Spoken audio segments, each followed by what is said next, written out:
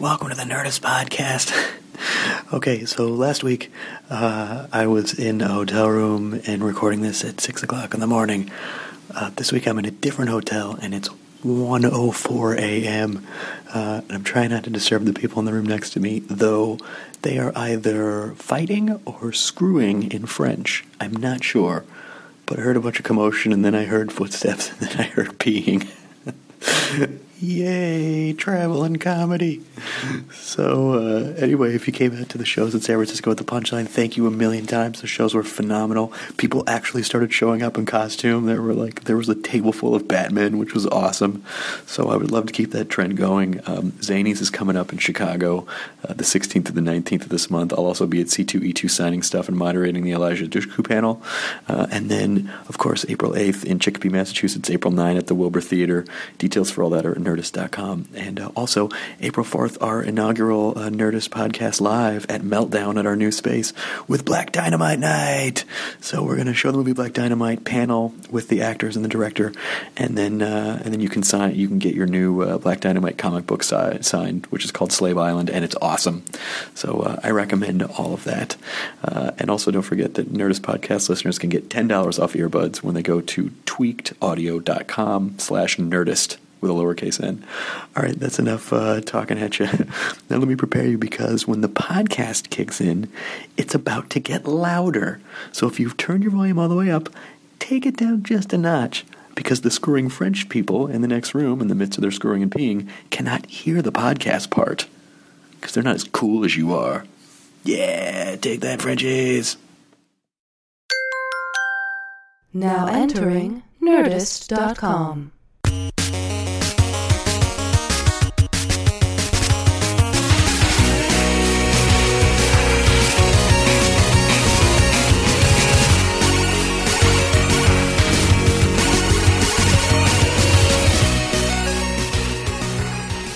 In Santa Monica, it's like a pickup truck with a shell on the back of it, and it says emergency human blood delivery. And it's just like a little shell in the pickup truck. It doesn't even say like stay 30 feet behind this vehicle. Yeah. It's not a joke. Just it should. So how do I sound? It should be another truck, another kind of vehicle. How do I sound? You sound fine. Human blood. Mr. Human Pudi? blood, yeah, exactly. Get right in there. Hello, sound checking. Excellent. Excellent. Excellent. You guys sound okay? We're fine. Great. We seem to be recording. Would we be okay if we used like monkey blood? If we got like really injured and we needed... No, I think our bodies might reject monkey blood. Yeah. Yeah. Can we use convict's blood? Or as a hilarious comedy turn, the monkey blood in your body makes you throw poop and that's just the one. That's worth it. Yeah. That's worth it. Or it gives you AIDS. That was the unofficial sequel. Or that was the unofficial sequel to Body This is the Parts. other thing. That was the unofficial sequel. Yeah, Body Parts 2, Monkey Blood. They make it out of monkey cum. He's an athlete. We'll call it Chimpions. Champions? Yeah, he's an athlete. We got a whole series of movies that can be on the caliber of Air Bud movies. Air Bud or Ed. Which I think they're up to 7 different Air Bud movies now. But of course, I think they'd probably destroy 3 or 4 dogs per movie. Yeah, and that's why they have they're in the puppy area now. It's golden retriever puppies. So there's like Santa Paw buddies and Santa buddies, and they go into space, Air buddies. What? I just talked to Dogs got to space? For you, yes. Well, but like Laika, wasn't that the name of the Russian dog that went into space? Yes, that they said went into space. Come on. By the way, I talked to web soup writer Mike Henry on the phone today. Love Mike Henry. And he called me and he goes, "You'll never guess where I am," and I didn't. He was like, "I'm at a puppy party." Oh, that's right. He told me about it. He was at a puppy party. What does that involve? I don't know. Do you have to Everyone bring brings puppies. I don't know. Yeah, he told me I about heard it him the other yipping day. in the background. Oh, that sounds awesome. Why did he call me? Why isn't he taking pictures? Why isn't anything on Tumblr? I don't know. All these questions from Mike. Puppy party. That sounds awesome. That sounds like heaven. Yeah, it does. This is our puppy party with Danny Pudi.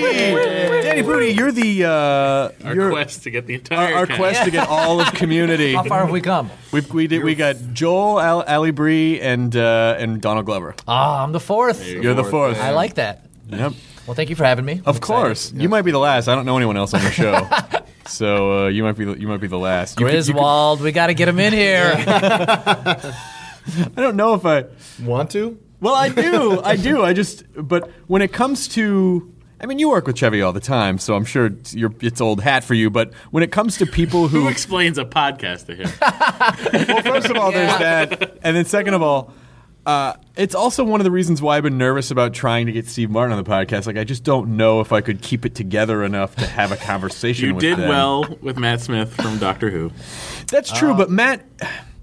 Granted, he did not come into your life. Number one, Matt is younger than I am, and number two, so that gives me an automatic age seniority over him. And number two, I am an immense Who fan, and I love his character. But Steve Martin, Chevy Chase, Bill Murray, like people like these influenced me as a person comedically. Yeah. So that's why I don't know. What was it? I mean, when you first met him, was there pants shitting?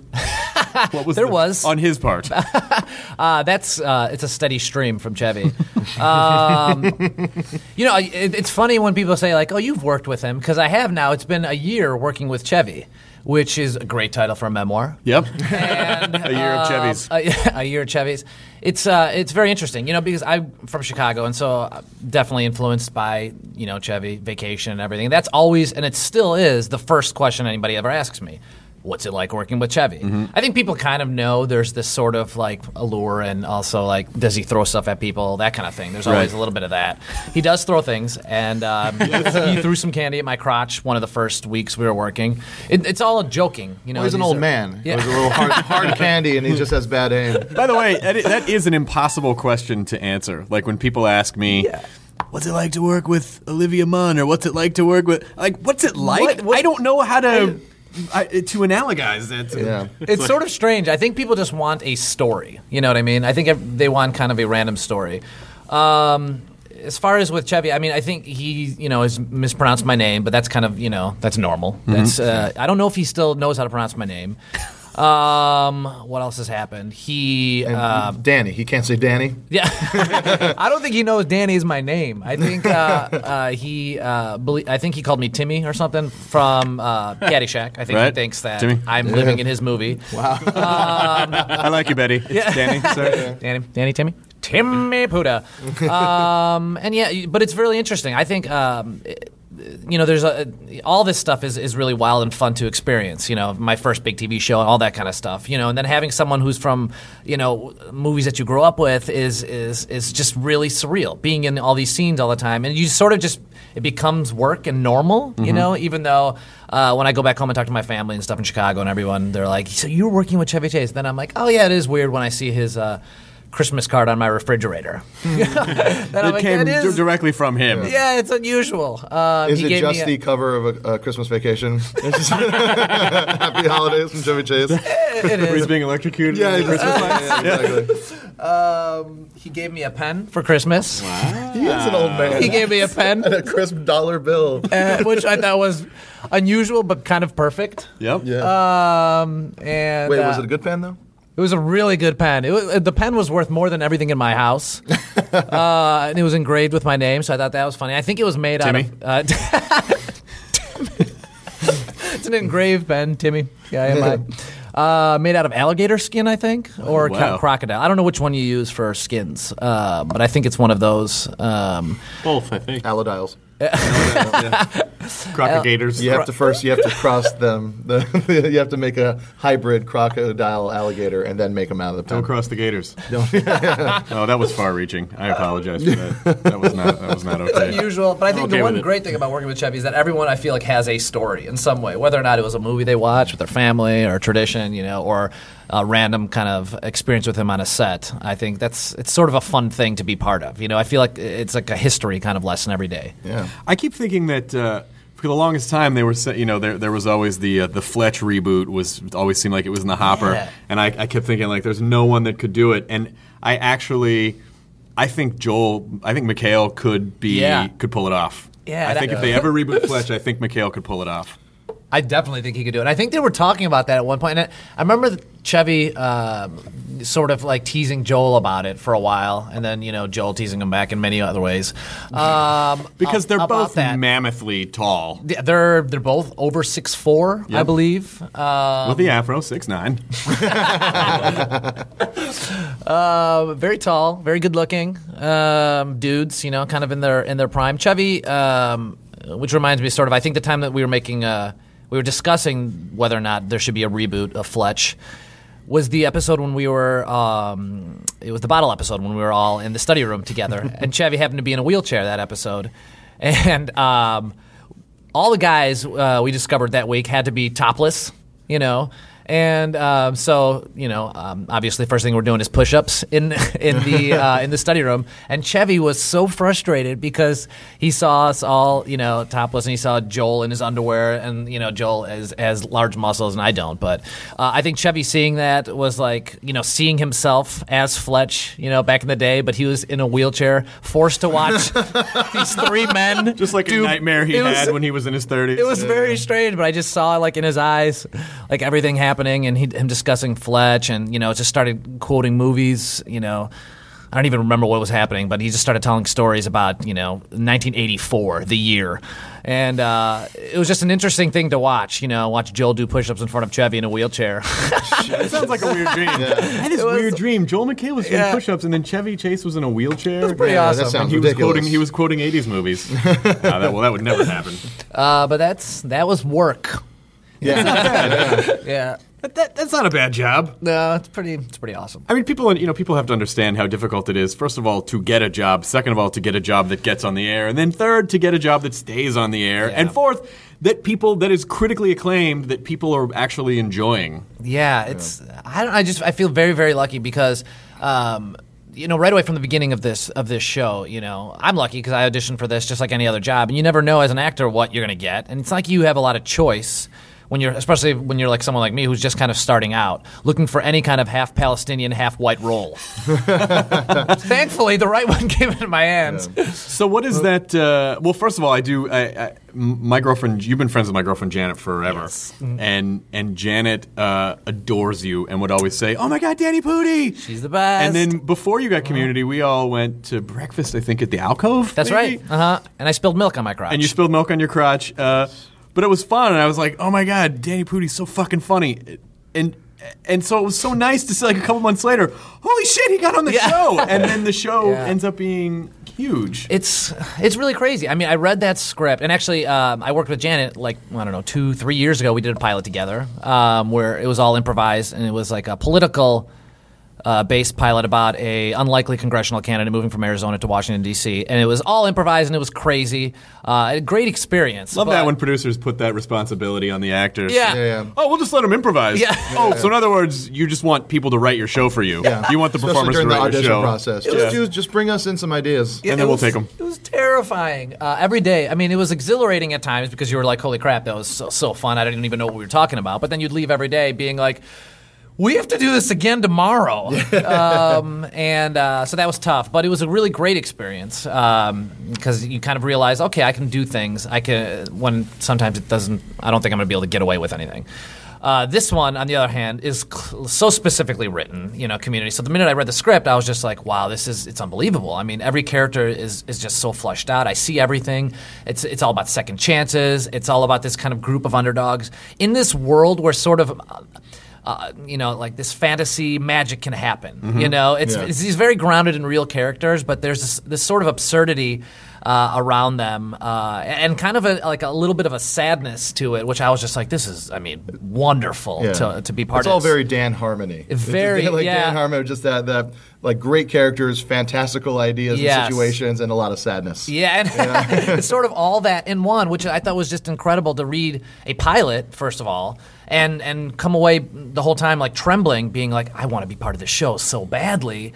My very first monologue, I think Joel's character, Jeff Winger, asked me what time it is, and I proceed to tell him everything. I'm only half Arabic, actually, and my dad's angry, but not angry at America, angry because my mom left him. And I just go through this whole thing, and I was just like, well, this is incredible. That's Abed right there within, the very first breath.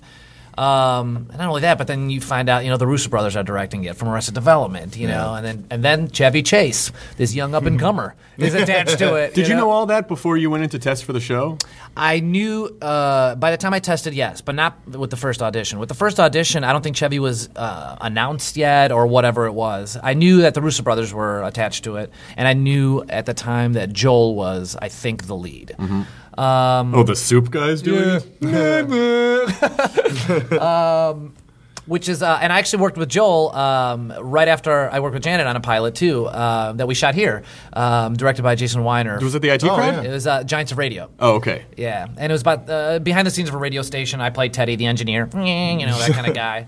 45% Abed, that kind of thing. Yeah. So I got a chance to work with Joel, which was really cool. And then I saw him in this role, and the minute I read it, I was like, he's perfect for this. Yeah. There was just a lot of things where I was like, I would love to be part of this show. You could just see it immediately, and that's very rare when you read something the very first time, especially in pilot, and be like, wow, I could see everything. So I was very lucky, and I obviously had no idea where the show was going to go. I didn't know we were going to be doing episodes about a space bus, but it's certainly gone there. Now, in the process, because I don't know if people understand, but auditioning is an entirely separate skill to actual acting, because you're in a room with you're in a sterile environment and you're reading opposite people who can't act in any way because they're casting assistants or they're or casting people, and so they're just kind of giving you their flat half of the read, and so much about creating a performance or a scene together is just working off the chemistry of other people. That's it. So you put, and then on top of that, when you want something really, really, really bad, plus the nervousness factor, when you start going to this place of, if I get this job, I can't help but think about all the ways my life will change. How are you able to focus and not fuck it up? I'm not. I mean, I auditioned I think 5 times for that role. I mean, it's very difficult because you do show up to these things. And the other thing is that, like, you show up to these auditions, and someone like me who is a little darker, a little brown, you show up to these roles where I'm auditioning for the role of Abed, where there's 5 other people that look like you as well. And actually one named Abed. And actually a person named Abed, who you show up with at the studio test. And this guy comes up to you and he's like, hey, I'm Abed. And I'm like, me too. And then he's like, no, really? And I'm like, okay, this is great. I don't have this job anymore. Right. So there's all kinds of mind games. It's incredibly, incredibly difficult. I don't understand it. I don't know if there's an easier way. To me, the only way to kind of get through it was to focus as hard as I could on the text, focus as hard as I could on the audition piece. But it's nearly impossible to not let all those thoughts get into your head. Yeah. You show up in this room. You're sitting around. They ask you if you want any water. You're like, I need water and a lot more than that. Yes. You're constantly battling diarrhea because you're so nervous. And your life does change. I mean, I just spent a year working with Chevy Chase. It's a crazy thing. And also, you have regular income. You probably have some disposable income now that you didn't have before. It's the first time in my life where I cannot think about buying sushi. It's very exciting. You could buy sushi every day and just throw it away. That's really where you're at. I could. And I do that anyway. That's why I think that's a goal people should shoot for, is disposable sushi income. Yeah. I want to get to the disposable sushi level where I can just buy throw away sushi and just throw away some sashimi. Elaborate wooden boat in front of me on a table, and then just slowly slide it off the table while staring at the window. Trash can.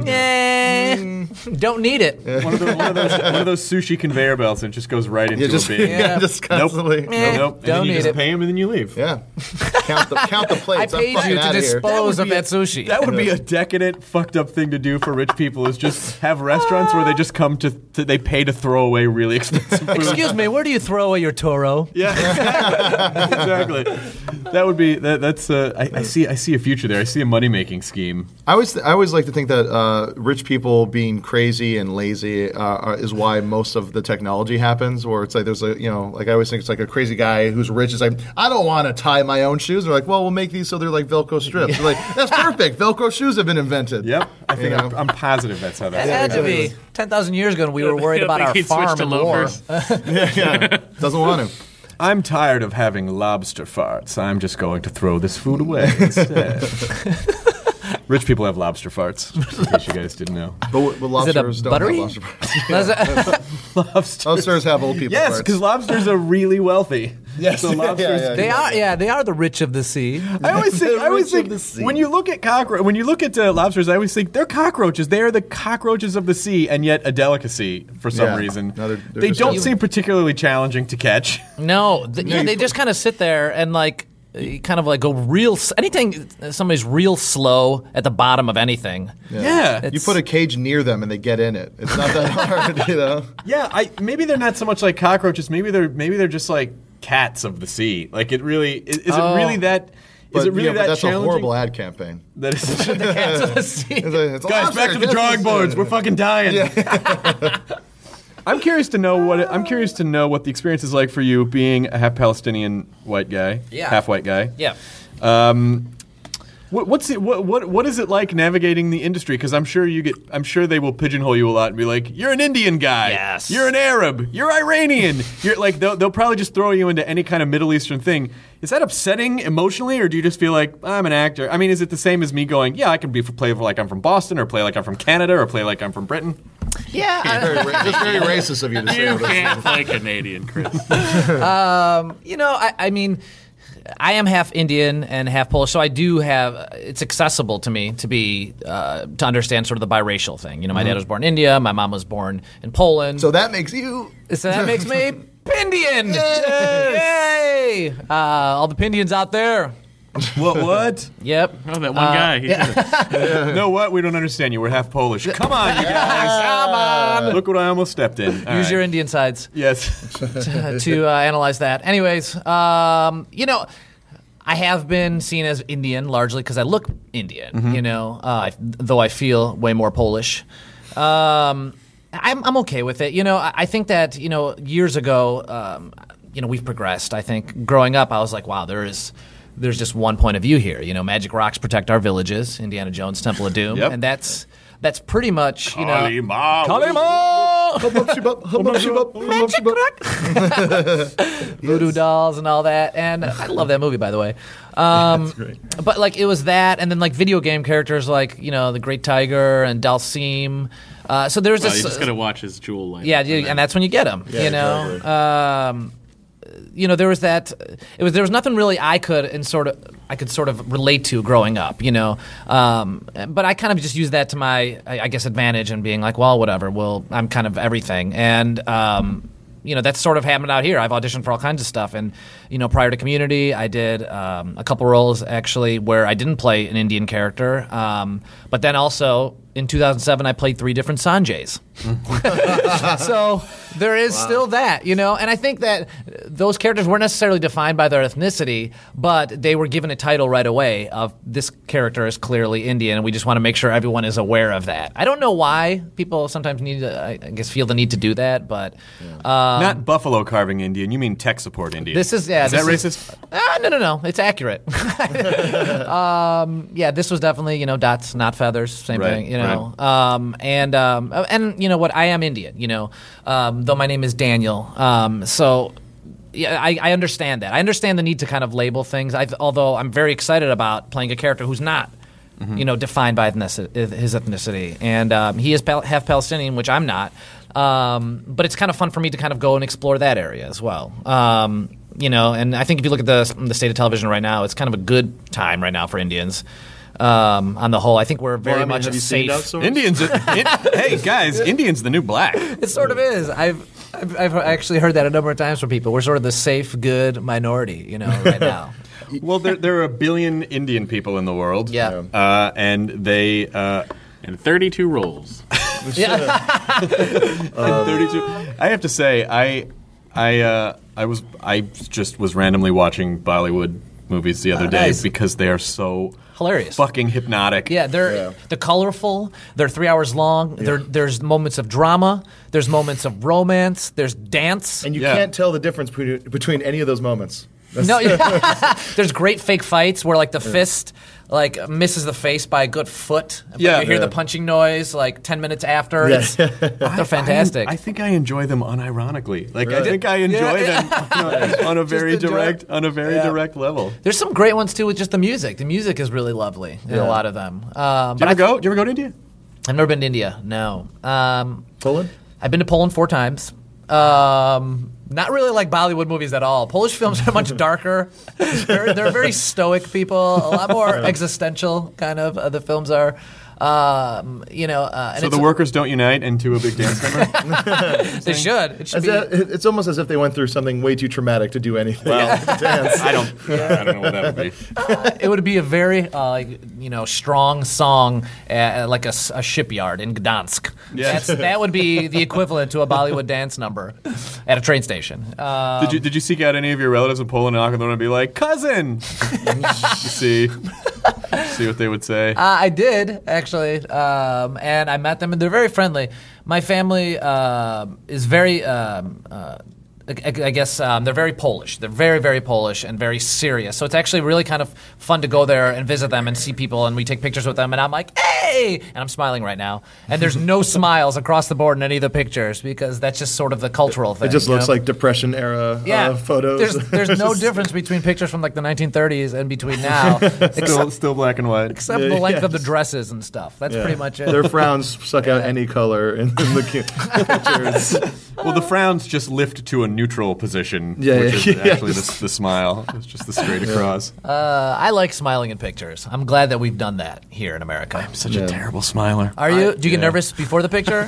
Yeah, I just feel like when I try to smile, I look like I've just had a stroke of some sort. Like I can't quite get it right. I hate it. I always do the I just saw something off camera. I like the most pictures of me are just me just like looking off like I'm about to say something to somebody. That's the way to do it. I make these weird noises, people have told me, right before I take a picture with people, where I'm like, and I don't know necessarily what I'm doing, but somehow the noise helps me put like a happy smile, like a natural, spontaneous like a growl? smile. It's sort of, it's a growly hiss. That's just you holding in your soul so it doesn't get stolen. That's right. And you're through your smile. Yeah. That's when they get you. That's how they get you. If you see pictures of me and I'm not smiling and I'm making like a weird raised eyebrow face, it's because I hate my smile. I'm always overjoyed.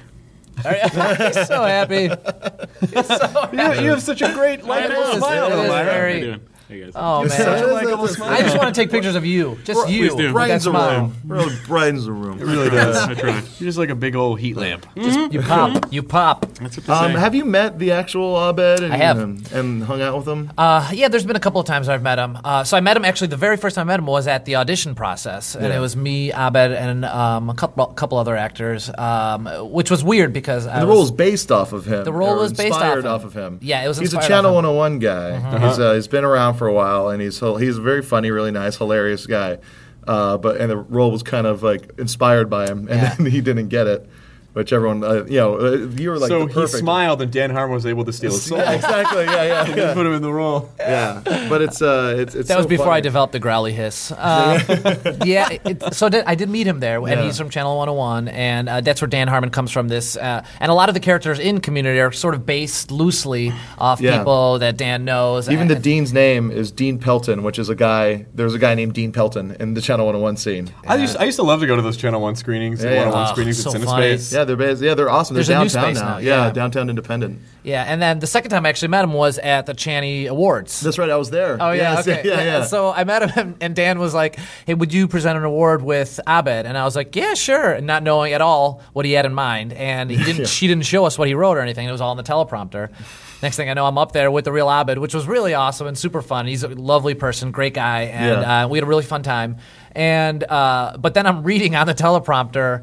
I think Abed's line to me was the last time that I said something to Dan Harmon, he used it and made a show out of it. And then I said, "And now I have a speedboat." And this is in front of a lot of people, and I was like, "Oh boy, this is a little uncomfortable," but it was really fun. Yeah, everyone was into it. It's a very self-deprecating crowd. Yeah. Channel 101. You know. I told Dan I still have flashbacks of a couple of videos there. I think one was called Everything, and Everything's great. then another one was of this guy wearing the silver wig who kept turning into frame to the song I think by Maxwell, where it was like, Oh, yeah, and yeah, crying. yeah. And I just, the visual, that's all it was. Yeah. Of this guy turning into frame with one tear and then, in a can't silver remember. wig.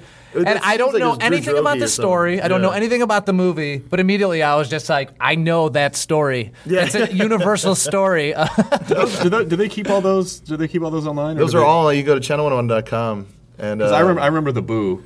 The Boo was great. That's where the Lonely Island guys. came from. Oh, really? Yeah. Okay. Yeah, they all came from that. And then that's how they got that pilot originally at Fox and stuff.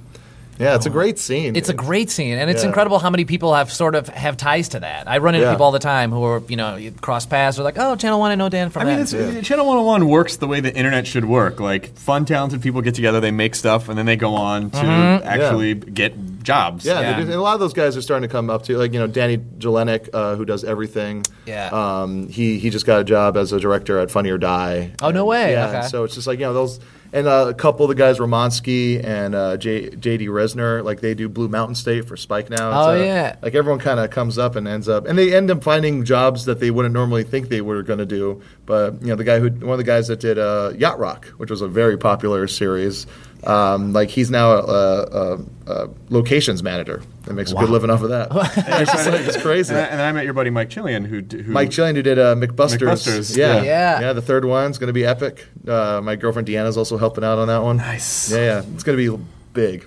I played Morgan Spurlock in it, and I felt bad because I didn't do a good Morgan Spurlock impersonation. But it was still a funny. and then I tweeted Was it about it, effective? and Morgan Spurlock tweeted back. Oh, did he? Yeah. Oh.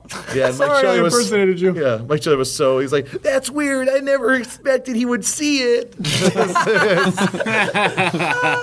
Don't ever underestimate the power of someone to see stuff on the internet. Yeah, exactly. They will stumble across it. Yeah.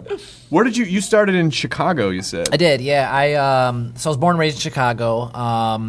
And I guess a lot of the things that I found funny are are based on my household because my house was a little crazy because I was raised with my mom and her Polish family because my parents were divorced. And so we always had sort of this rotating cast of characters in our house who were, recent immigrants to America who were always staying with us. We were sort of the first family in America. So we always were going to the airport, picking up an aunt or an uncle who wasn't really an aunt or an uncle, that kind of thing. And it was a tuba, an accordion, all the things that they sent over. lots of accordions. We had the accordion closet. Lots of sweatpants. Yeah, it was that. It was that experience. But it was super fun because it was constantly weird stories of growing up somewhere else and very colorful. And then as soon as I went outside, our neighborhood was sort of Polish and Hispanic. I think the Hispanic, I looked a little bit more Hispanic when I was younger, I think. And so I think some of the neighborhood kids, like Carlos, used to think that, I would understand where they were coming from. And then the Polish kids definitely were like, we know you'd understand where we're coming from. So I was sort of like in the middle of all that. You were too niche. You were very niche. From an early age, I was very niche. You weren't appealing. So I to grabbed the my neighborhood sweatpants and my demographic. accordion. Started my one-man show. Forget the tubas. Your one-man show, Sanjay and me. Poor Sanjay. Yeah. 3 Sanjays. The three Sanjays. Finding my inner chai. It was 2007. That would be, if I went back, that would be the title of it. No, but I grew up watching a lot of movies with my brother. I remember my brother and his friends always watching Monty Python and stuff like that and Saturday Night Live. And I was a huge fan of that. And actually, that's kind of where Chevy sort of came into the mix because I was a big fan of Saturday Night Live then. And I didn't understand necessarily all of it, but I loved the whole kind of, Ministry of Funny Walks and that whole stuff with Monty Python and the Holy Grail. I mean, they're still Bring Out Your Dad. I still remember them doing that, and the woman in the background banging a cat against a wall. Just little things like that really struck out to me, and then Police Academy. I used to watch that and over and over again.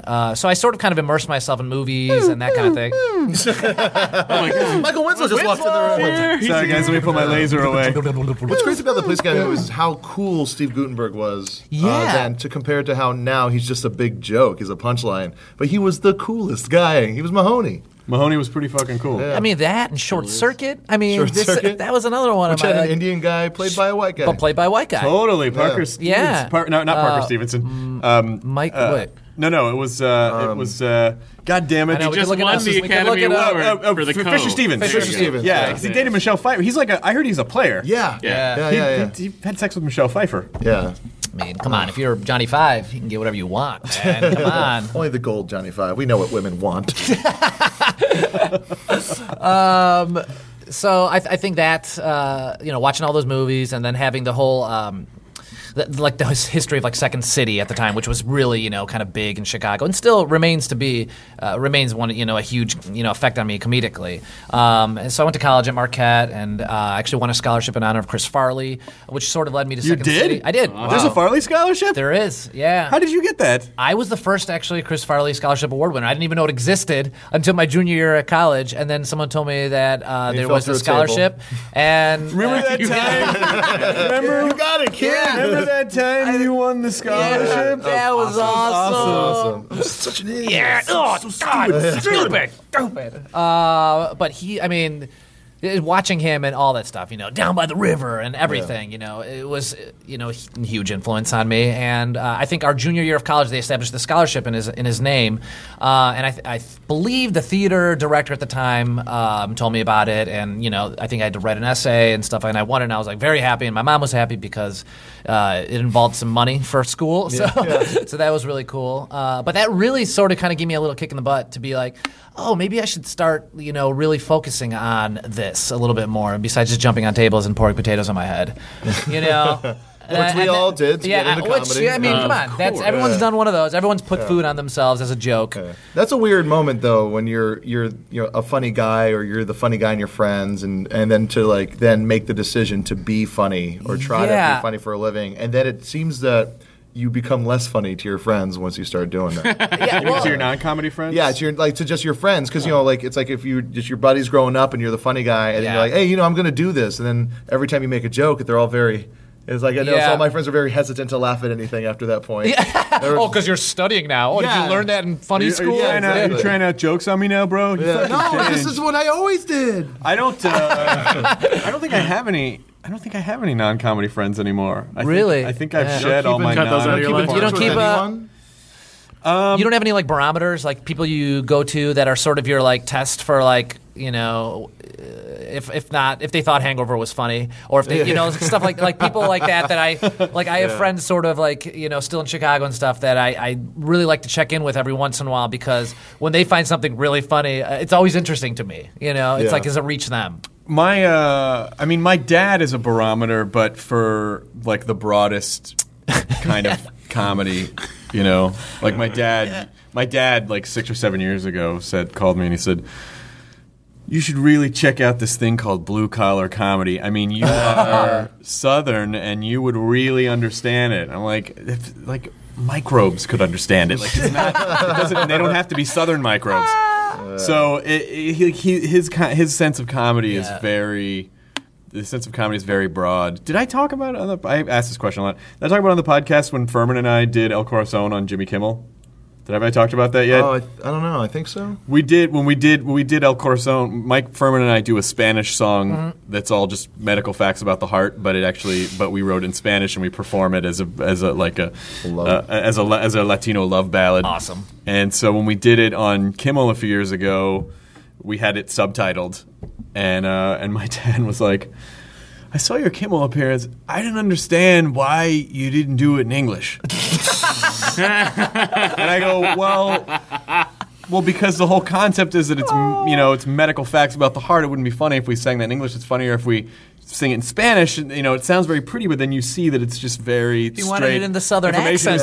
He wanted the blue collar. No, he just thought it was. He was like, it was just like I had to read the subtitles at the bottom, and it just really took me out of it. I'm like, well. It's funny. It's not for everyone. Yeah, that's a tough thing too. Kind of coming to that realization that sometimes your jokes aren't going to hit with everyone. They're not going to resonate with everyone. And do you want to be on the Kaufman scale, or do you want to be on the Jeff Dunham scale? I don't know. I don't know. But I think that in college, I sort of started to realize I should study this. There is.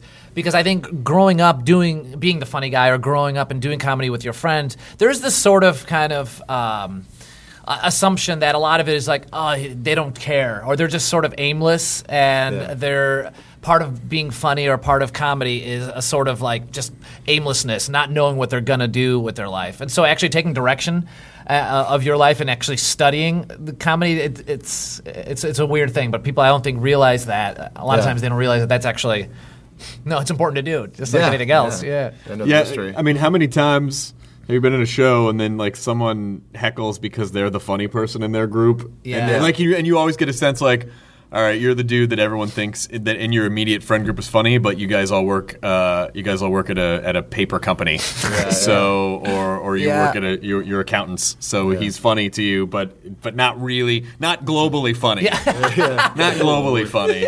So it's not maybe it's not for everybody. Yeah. Did you ever do stand up, or was it just did you do sketch and improv? Was it just sketch Mostly and improv? sketch and improv. I did a little bit of stand up. I just was not good at it. I was never felt like really comfortable with it. I loved acting more. I loved being part of it, either an ensemble or a character. That to me was like the most fun, and it still is the most fun. Is like so I think early on it was a lot more of like doing not really impressions, but sort of for my family like impressions of like Polish relatives or Come on, like, you have to do one. okay, all right. My favorite guy is Ponrichard, who was my Polish dance instructor as a kid, and Of course. Wait, he was Polish and a dance instructor. Or he taught you Polish dance. he taught me specifically Polish dance. Okay. Yeah, I don't know if he knew any other dances, but Is there any other dances? for Ponrichard there is no. You're right. That is, it is actually just the bidden dance. It's not forbidden. Polish dance is just bidden. It's just bidden. But I loved Ponrichard because he came from definitely this era of Cold War. I mean, growing up, it was still like right when the Berlin Wall came down and everything. So there was this still like big heavy tension with all my Polish relatives. This definite fear of communism, and he came from that era. He was a very strict dance instructor, very strict. And I used to love it because he used to always yell at us as kids and stuff like that. And my family, would just kind of like just trust him and be like, you have to listen to Ponrichard no matter what. You have to listen to Ponrichard. And sometimes I wish that it was more like that now with kids. But I remember every Saturday fearing him. But so I'm going to give you a little bit of Ponrichard. And that's just that's his full name, Ponrichard? I have no idea what his last name is, but That was his first name. Okay, his name is Richard. Okay. Pan means Mr. or Sir. Oh, gotcha. Yeah, Okay. so there was Ponrichard, and his wife was Pani Misha. Pani is like Mrs. or Okay. and Ponrichard and Pani Misha. Pani Misha was hot. She was pretty attractive. And then they were sort of like good cop, bad cop when they were dance instructors. And Ponrichard was like hardcore. He wore fake boots. He was great, and he had a huge mustache. So as a little kid, it was terrifying. So you chill for dance, and you'd be like, lazy. Chodź tutaj, Daniel. Kurwa shit. You're so lazy. You must listen to your mother. Where is she? Smile. Why are you not smiling? Where is smile? Where is smile? This is happy dance. Why are you not smiling? Hands up. There you go. Okay, good. Come here. Where are your shoes? No shoes? Okay, maybe it's not bad. It's okay. It's not bad. That's sort of Ponrichard. That almost sounds like It's a free association. Did someone in The Simpsons attend that same class? Because they have that character Lugash, the gymnastics instructor. I am Lugash. Ponrichard is not bad. He's a good man. Sometimes I get a little Russian with him, but I always remember him. What I loved about him the most was him yelling at me and then telling me to smile. Which I always like. It was always like, kurva, get here. Smile! I tell you to smile. The happy dance. This is happy dance. And I would always be like, yeah, I know. And I'm trying to smile while kind of holding in tears.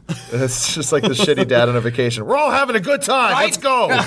We're in the happiest fucking place on earth. It's fun. It's fun. In your dance class, did you get into a weird lesbian stalker-like relationship with Mila Kunis?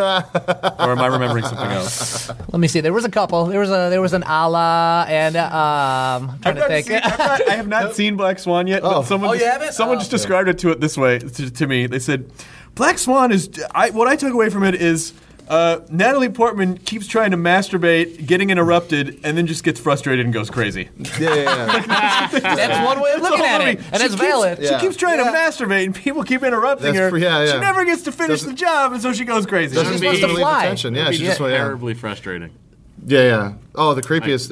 It's so weird. There's a scene in it where she starts to masturbate and then she rolls over in bed And her mom's there sleeping on the like a chair. Yeah, next to she's her. in the corner, and and it's like I think. Wait, what's I wrong think, with that? Well, I think like every guy in the audience, that was like the one thing they could maybe connect to in the movie. We're just like they're like getting caught by their mom masturbating. It's like, I get it. I get it. Yep, now. I get that. Yeah, It was itchy. It was scratching. I was scratching. It was really itchy. That's the Little excuse. Little Sally Draper. Yeah. It was.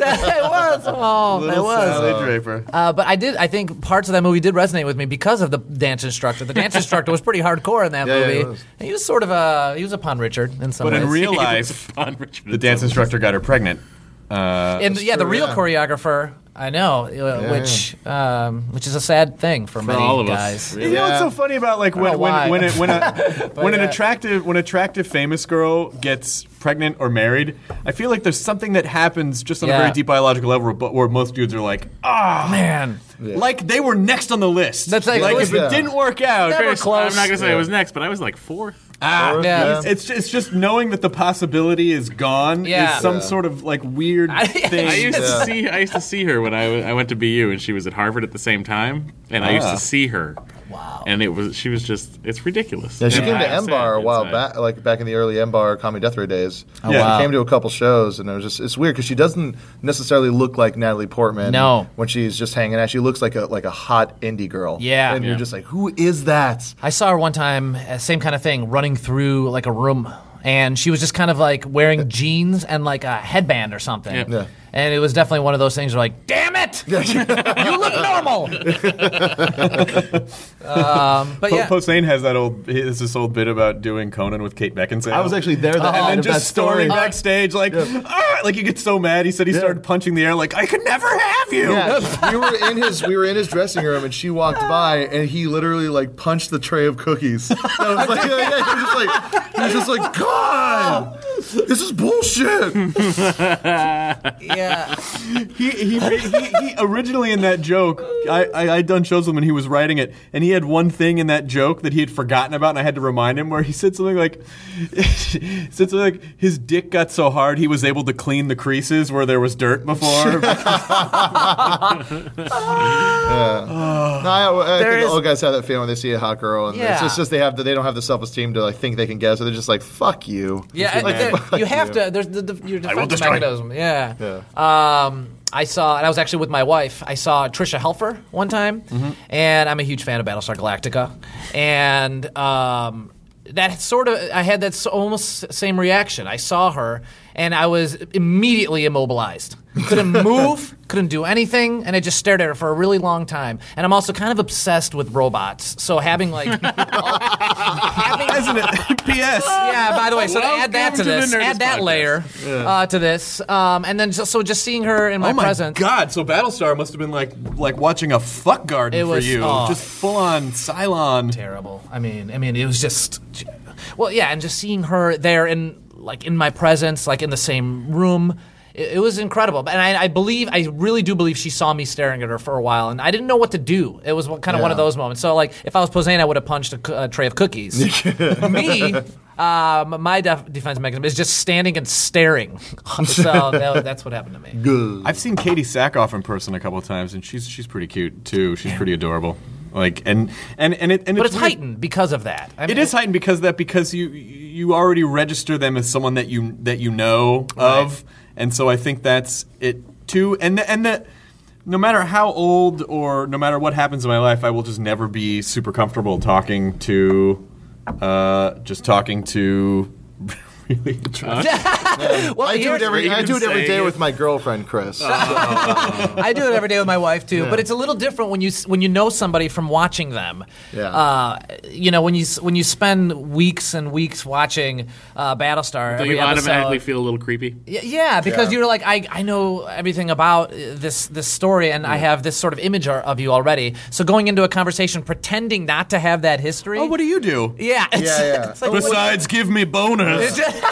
just so you know, I've spent 3 years watching you. That's. Well, see, when I first met Janet, she was performing at a show, and I was so like, oh my God, but something happened where I wasn't intimidated.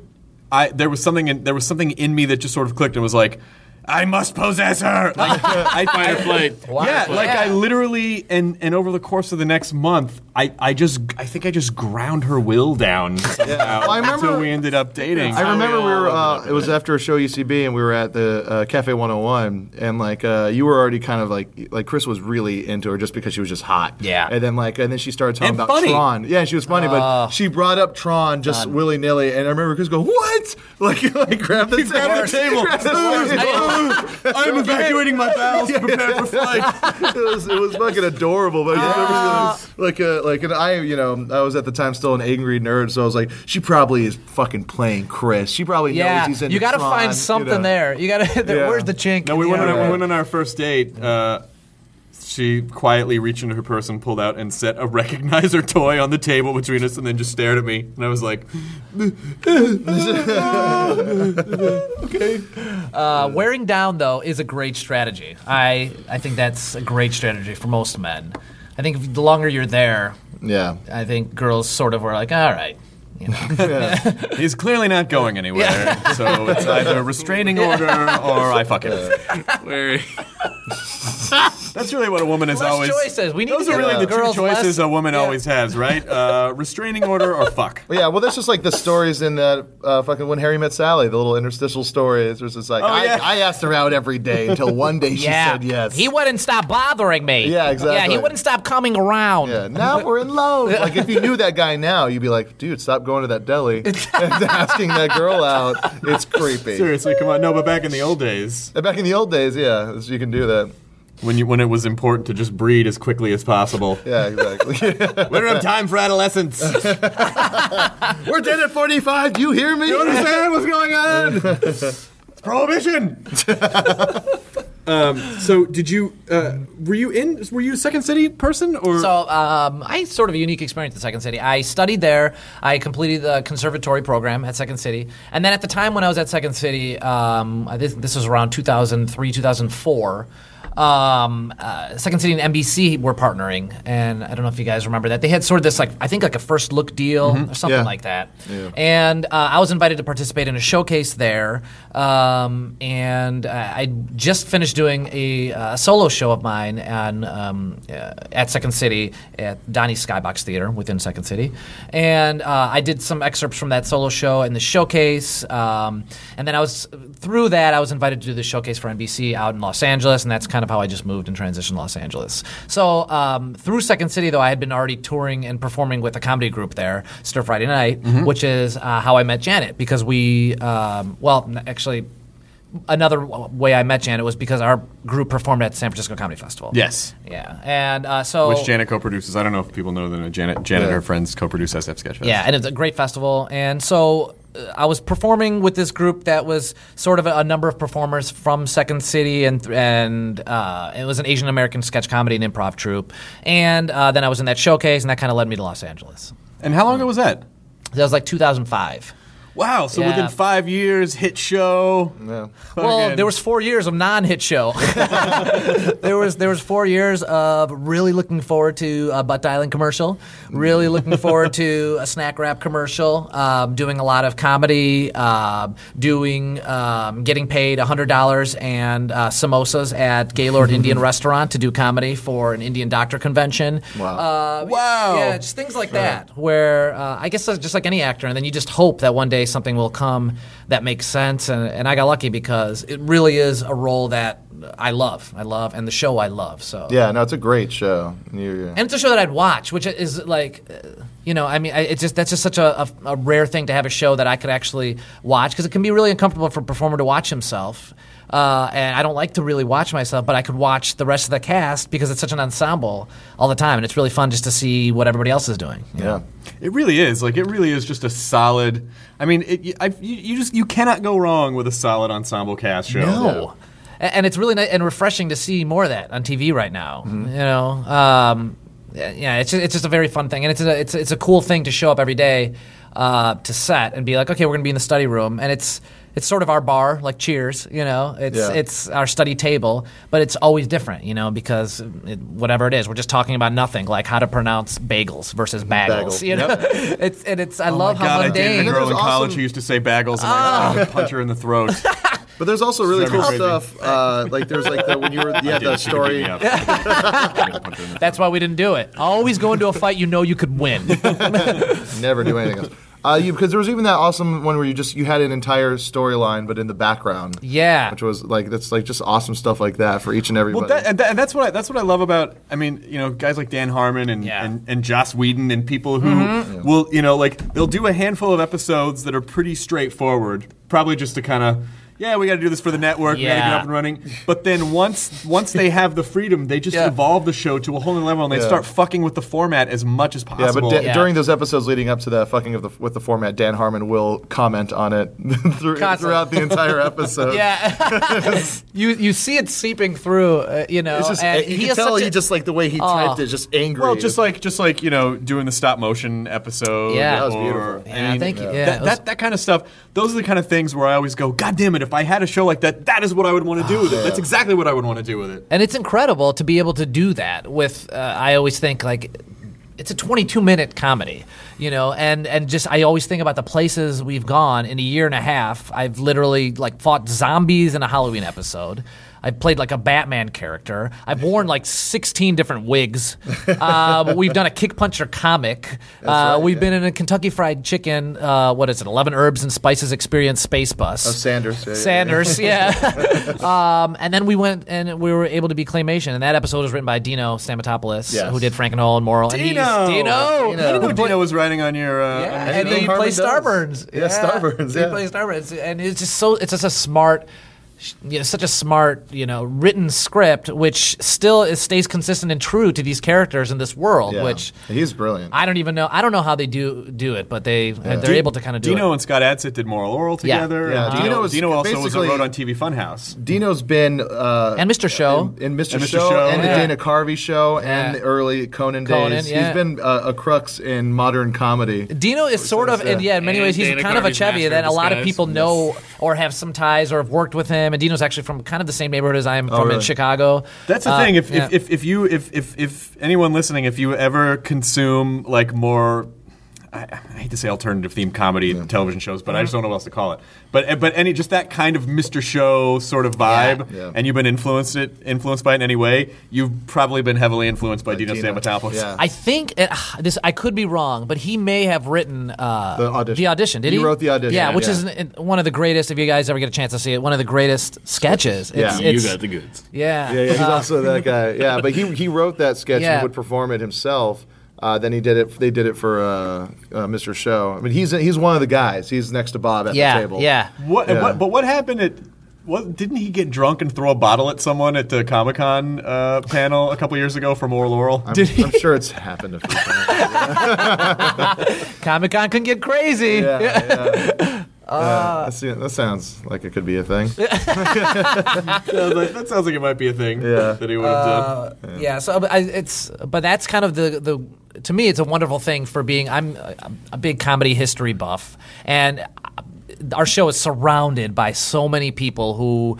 Then we have Ken Jeong, we have Joe McHale, we have all these guys Dr. Ken. Dr. Ken, who, he's incredible, and the fact that we have all these like kind of weapons, I feel like, and Jim Rash, our dean. I mean, there's just so many talented, funny people on our show. Jim Rash, I remember, I knew Jim. I wasn't at the Groundlings, but I was doing some improv stuff there for a little while until I realized, like, I'll just stick to stand-up. And Jim was a Groundling and fucking awesome. He's also great in Sky High, which is a very... I love Sky High! It's one of the most overlooked movies ever. So great. I love Sky High, and then what I wanted to say earlier was Spies Like Us. I fucking love Spies Like Us. Great. Yeah.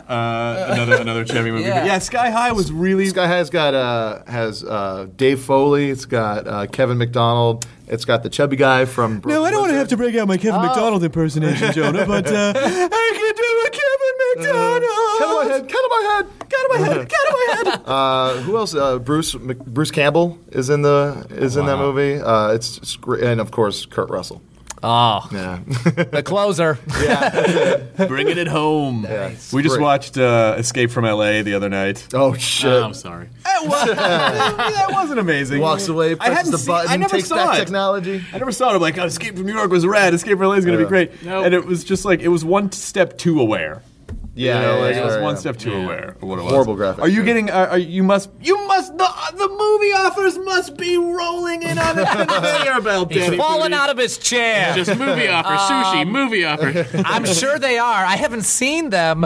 No, I did a movie last year called Knights of Badassdom, which was really fun, with Steve Zahn and Peter Dinklage. Love Steve Zahn, love Peter Peter Dinklage. Dinklage. He's incredible. I love Steve Zahn. Steve Zahn Steve Zahn's amazing. He's incredible. I've always been a big fan of his Me too, work. yeah. And he's hilarious in this movie. But it was a movie called Knights of Badassdom. It was about live action role playing. Oh, wow. LARPing and in the woods. And who else? Ryan Quanten's in it. So the girls will go crazy. Ryan Quanten is a fucking fantastic actor. He's great. Like I think he and the guy who plays Lafayette might be the two best actors on that show on True Blood. Yeah, and the guy Lafayette, I believe, did he go to Juilliard or? I think he might have went to. Let's say he did. Yeah, let's just say he did. Let's say he did. But he's really talented. Summer Glau's also in it. Summer Glau, awesome. And I haven't seen The Cape yet, but I can't wait. So it was a really cool experience being in the woods with all these people for 2 weeks, wearing a cape and casting magic fake spells. That's awesome. Magic missile. Lightning bolt. I was in a LARP scene with John Heater and Simon Helberg in a movie called Mama's Boy. Oh, really? Yeah. And so no way. I got to dress like I had this huge fucking like bear head on and this cape and these fucking things and boots that didn't fit.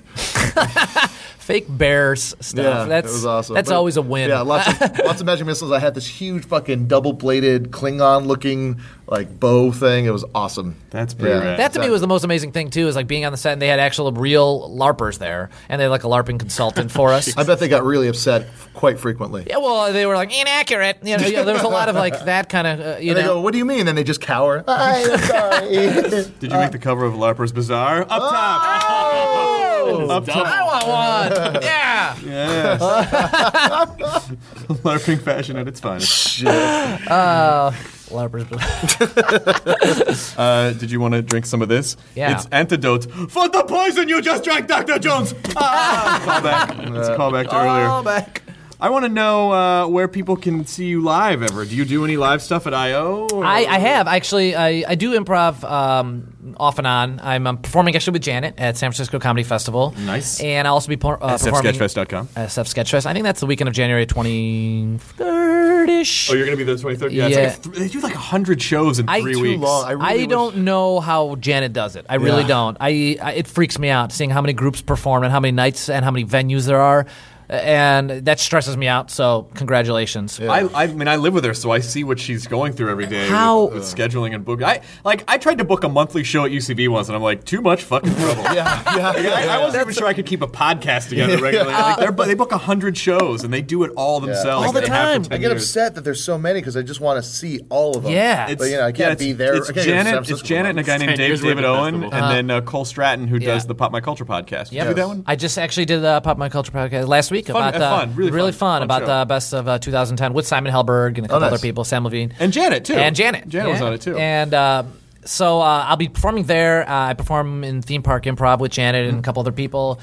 And then every once in a while, just kind of randomly improv around I.O. I'll do the Armando. We did an Armando with a community cast, which was super fun. Oh, that sounds awesome. And, kind of out and around in Chicago every once in a while, too. So And where can people find you on the internet? find me on the internet at Twitter. I'm at Danny Pudi. And then on the internet, Facebook page, Danny Pudi. I have a page there. And you can follow me at Timmy Pudi. Which is Chevy Chase's Danny Pudi page. Yeah, exactly. Yeah, always smile. Keep smiling, everybody. What's